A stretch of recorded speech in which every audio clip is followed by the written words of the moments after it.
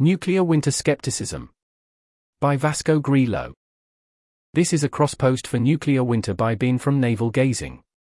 It argues Toon 2008 has overestimated the soot ejected into the stratosphere, following a nuclear war by something like a factor of 191, equals 1.5 2 2 1 plus 2, 2 2 plus 3, 2 4 plus 13, 2. I have not investigated the claims made in Bin's post, but that seems worthwhile.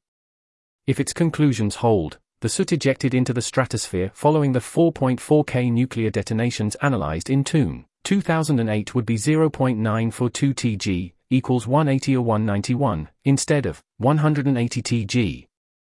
From Figure 3 of Toon 2014, the lower soot ejection would lead to a reduction in temperature of 0.2 degrees Celsius, and in precipitation of 0.6%. These would have a negligible impact in terms of food security, and imply the deaths from the climatic effects being dwarfed by the 770 million direct casualties mentioned in Toon 2008. For context, Luisa Rodriguez estimated 30 Tg of soot would be ejected into the stratosphere in a nuclear war between the United States and Russia. Nevertheless, Luisa notes the following. Quote, "As a final point, I'd like to emphasize that the nuclear winter is quite controversial. For example, see Singer, 1985, Seitz, 2011, Robock, 2011, Koop et al., 2019, Reisner et al., 2019, Porzata et al., 2016, Reisner et al., 2018. Also see the summary of the nuclear winter controversy in Wikipedia's article on nuclear winter. Critics argue that the parameters fed into the climate models, like how much smoke would be generated by a given exchange, as well as the assumptions in the climate models themselves, for example, the way clouds would behave, are suspect, and may have been biased by the researchers' political motivations. For example, see Singer, 1985, Seitz, 2011, Reisner et al., 2019, Porzata et al., 2016, Reisner et al., 2018. I take these criticisms very seriously, and believe we should probably be skeptical of this body of research as a result. For the purposes of this estimation, I assume that the nuclear winter research comes to the right conclusion. However, if we discounted the expected harm caused by US-Russia nuclear war for the fact that the nuclear winter hypothesis is somewhat suspect, the expected harm could shrink substantially." End quote. As Luisa, I have been assuming the nuclear winter research comes to the right conclusion, but I suppose it is worth bringing more attention to potential concerns. I have also not flagged them in my posts, so I am cross-posting Bin's analysis for some balance. Heading: Nuclear winter. When I took a broad overview of how destructive nuclear weapons are, one of the areas I looked at was nuclear winter, but I only dealt with it briefly. As such, it was something worth circling back to for a more in-depth look at the science involved. First, as my opponent here, I'm going to take what the science says. Could humans survive a nuclear war between NATO and Russia? From the prestigious-sounding Alliance for Science, affiliated with Cornell University, and the papers it cites in hopes of being fair to the other side. Things don't start off well, as they claim that we're closer to nuclear war than any time since the Cuban Missile Crisis, which is clearly nonsense given Able Archer 83 among others. This is followed with the following gem: many scientists have investigated this question already. Their work is surprisingly little known, likely because in peacetime no one wants to think the unthinkable. But we are no longer in peacetime, and the shadows of multiple mushroom clouds are looming once again over our planet. Clearly, I must have hallucinated the big PR push around nuclear winter back in the mid-80s. Well, I didn't because I wasn't born yet, but everyone else must have. Things don't get much better. They take an alarmist look at the global nuclear arsenal, and a careful look at the casualties from Hiroshima and Nagasaki, bombs vastly smaller than modern strategic weapons and with rather different damage profiles. Hilariously, their ignorance of the nuclear war literature extends to the point of ignoring fallout, because there was relatively little fallout from those two airbursts, although it's well known that ground bursts produce much more and are likely to be used in a modern nuclear war. But now we get to the actual science, although before digging in I should point out that there are only a few scientists working on this area. The papers they cite include at least one of Rich Turco, Owen Toon, or Alan Robock as an author, sometimes more than one. Turco was lead author on the original 1983 nuclear winter paper in Science, and Toon was a co-author, while Robock has also been in the field for decades. The few papers I found elsewhere which do not include one or more of these three tend to indicate notably lower nuclear winter effects. There are three basic links in the chain of logic behind the nuclear winter models here. How much soot is produced, how high it gets, and what happens in the upper atmosphere. First, the question of soot production. Environmental Consequences of Nuclear War, by Toon, Robock and Turco gives the best statement of the methodology behind soot production that I've found. Essentially, they take an estimate of fuel loading based on population density, then assume that the burned area scales linearly with warhead yield based on the burned area from Hiroshima. This is a terrible assumption on several levels. First, Hiroshima is not the only case we have for a city facing nuclear attack, and per effects of nuclear weapons page 300, Nagasaki suffered only a quarter as much burned area as Hiroshima thanks to differences in geography despite a similar yield. Taking only the most extreme case for burned area does not seem like a defensible assumption, particularly as Japanese cities at the time were unusually vulnerable to fire. For instance, the worst incendiary attack on a city during World War II was the attack on Tokyo in March 1945, when 1,665 tons of bombs set a fire that ultimately burned an area of 15.8 square miles, as opposed to 4.4 square miles burned at Hiroshima. To put this into perspective, Dresden absorbed 3,900 tons of bombs during the famous firebombing raids, which only burned about 2.5 square miles. Modern cities are probably even less flammable, as fire fatalities per capita have fallen by half since the 1940s. Nor is the assumption that burned area will scale linearly with yield a particularly good one. I couldn't find it in the source they cite, and it flies in the face of all other scaling relationships around nuclear weapons. Given that most of the burned area will result from fires spreading and not direct ignition, a better assumption is probably to look at the areas where fires will have an easy time spreading due to blast damage, which tends to rip open buildings and spread flammable debris everywhere. Per Glasstone page 108, blast radius typically scales with the 1/3 power of yield, so we can expect damaged area from fire as well as blast to scale with the yield 2 or 3. Direct ignition radius is more like yield 0.4, so for a typical modern strategic nuclear warhead, approximately 400 kT, this will overstate burned area by a factor of 2 for direct ignition and a factor of 3 for blast radius. And then we come to their targeting assumptions, which are, if anything, worse. The only criteria for where weapons are placed are the country in question and how much flammable material is nearby, and they are carefully spaced to keep the burned areas from overlapping. This is obvious nonsense for any serious targeting plan. 100 kT weapons are spaced 15.5 kilometers apart, far enough to spare even many industrial targets if we apply more realistic assumptions about the burned area. A realistic targeting plan would acknowledge that many hardened military targets are close together and would have overlap in their burned areas, and that a lot of nuclear warheads will be targeted at military facilities like missile silos, which are in areas with far lower density of flammable materials. Their inflation of soot production numbers is clearly shown by their own reference 9, which is a serious study of soot production following an attack on U.S. military assets, excluding missile silos, by 3,000 and 3,500 kT warheads.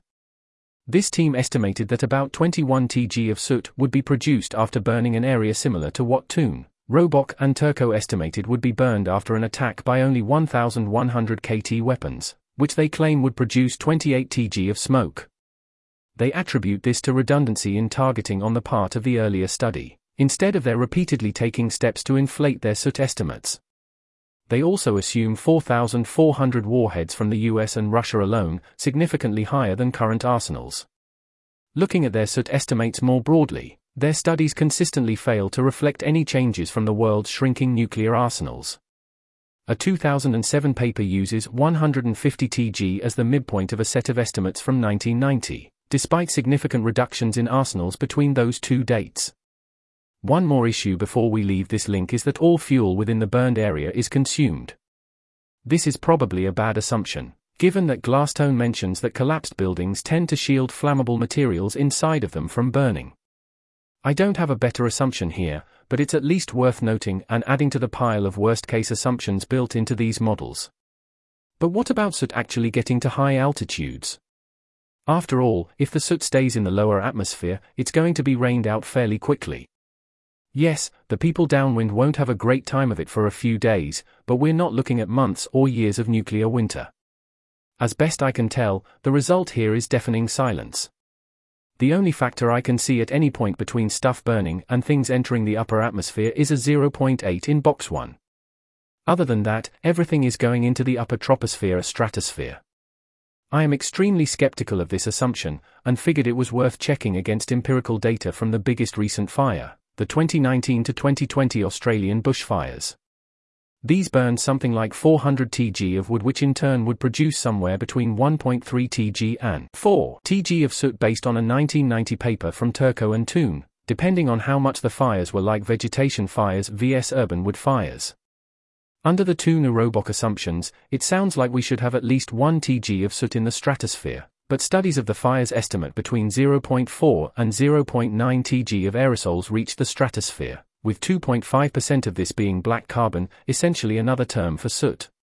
This suggests that even being as generous as possible, the actual percentage of soot which reaches the stratosphere is something like 2%, not 80%. The lack of climatic impact of the Kuwait oil fires, which released about 8 tg of soot in total, also strongly suggests that the relevant assumptions about soot transport into the upper atmosphere need to be examined far more closely. Robok attempts to deal with this by claiming that the Kuwait fires were too spread out and a larger city fire would still show self-lofting effects. The large area covered by the Australian bushfires and the low amount of soot reaching the stratosphere calls this into question. More evidence of problems in this area comes from a paper by Robok himself, attempting to study the effects of the firebombings in World War II. Besides containing the best sentence ever published in a scientific paper in its plain language abstract, it also fails to find any evidence that there was a significant drop in temperature or solar energy influx in 1945. Robok tries to spin this as positively as he can, but is forced to admit that it doesn't provide evidence for his theory, blaming poor data, particularly around smoke production. I would add in potential issues around smoke transport. More telling, however, is that all of the data points to at most a very limited effect in 1945 to 1946, with no trace of signal surviving later, despite claims of multi-year soot lifetimes in the papers on nuclear winter. Which brings us neatly to the last question, involving how long anything which does reach the stratosphere will last. A 2019 paper from Robok and Toon suggests that the E-folding life will be something like 3.5 years, while a paper published the same year and including both men as authors has smoke from the 2017 Canadian wildfires persisting in the stratosphere for a mere 8 months, which they themselves noting that this is 40% shorter than their model predicted. They attempt to salvage the thesis here, even suggesting that organic smoke will contribute more than expected, but this looks to me like reporting results different from what they actually got. They attempt to salvage this by claiming that the smoke will reach higher, but at this point, I simply don't trust their models without a thorough validation on known events, and Kuwait is only mentioned in one paper, where they claim it doesn't count. A few other aspects bear mentioning. First is the role of latitude.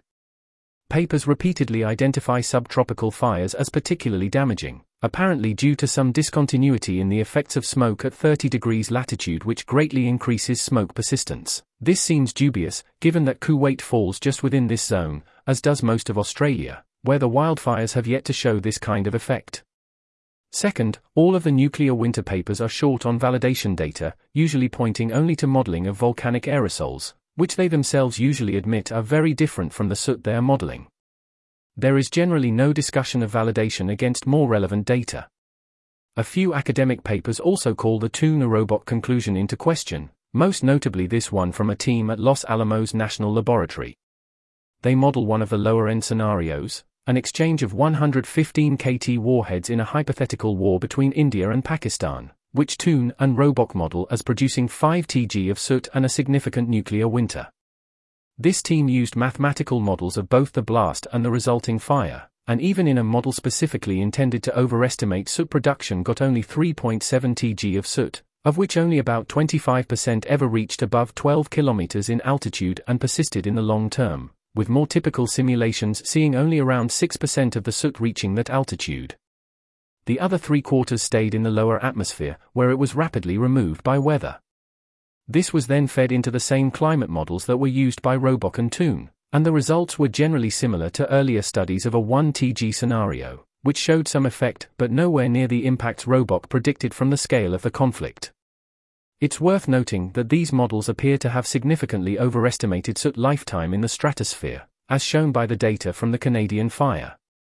Robock argued back against the paper, claiming that the area it looked at was not densely populated enough, lowering the production of soot and preventing a firestorm from forming.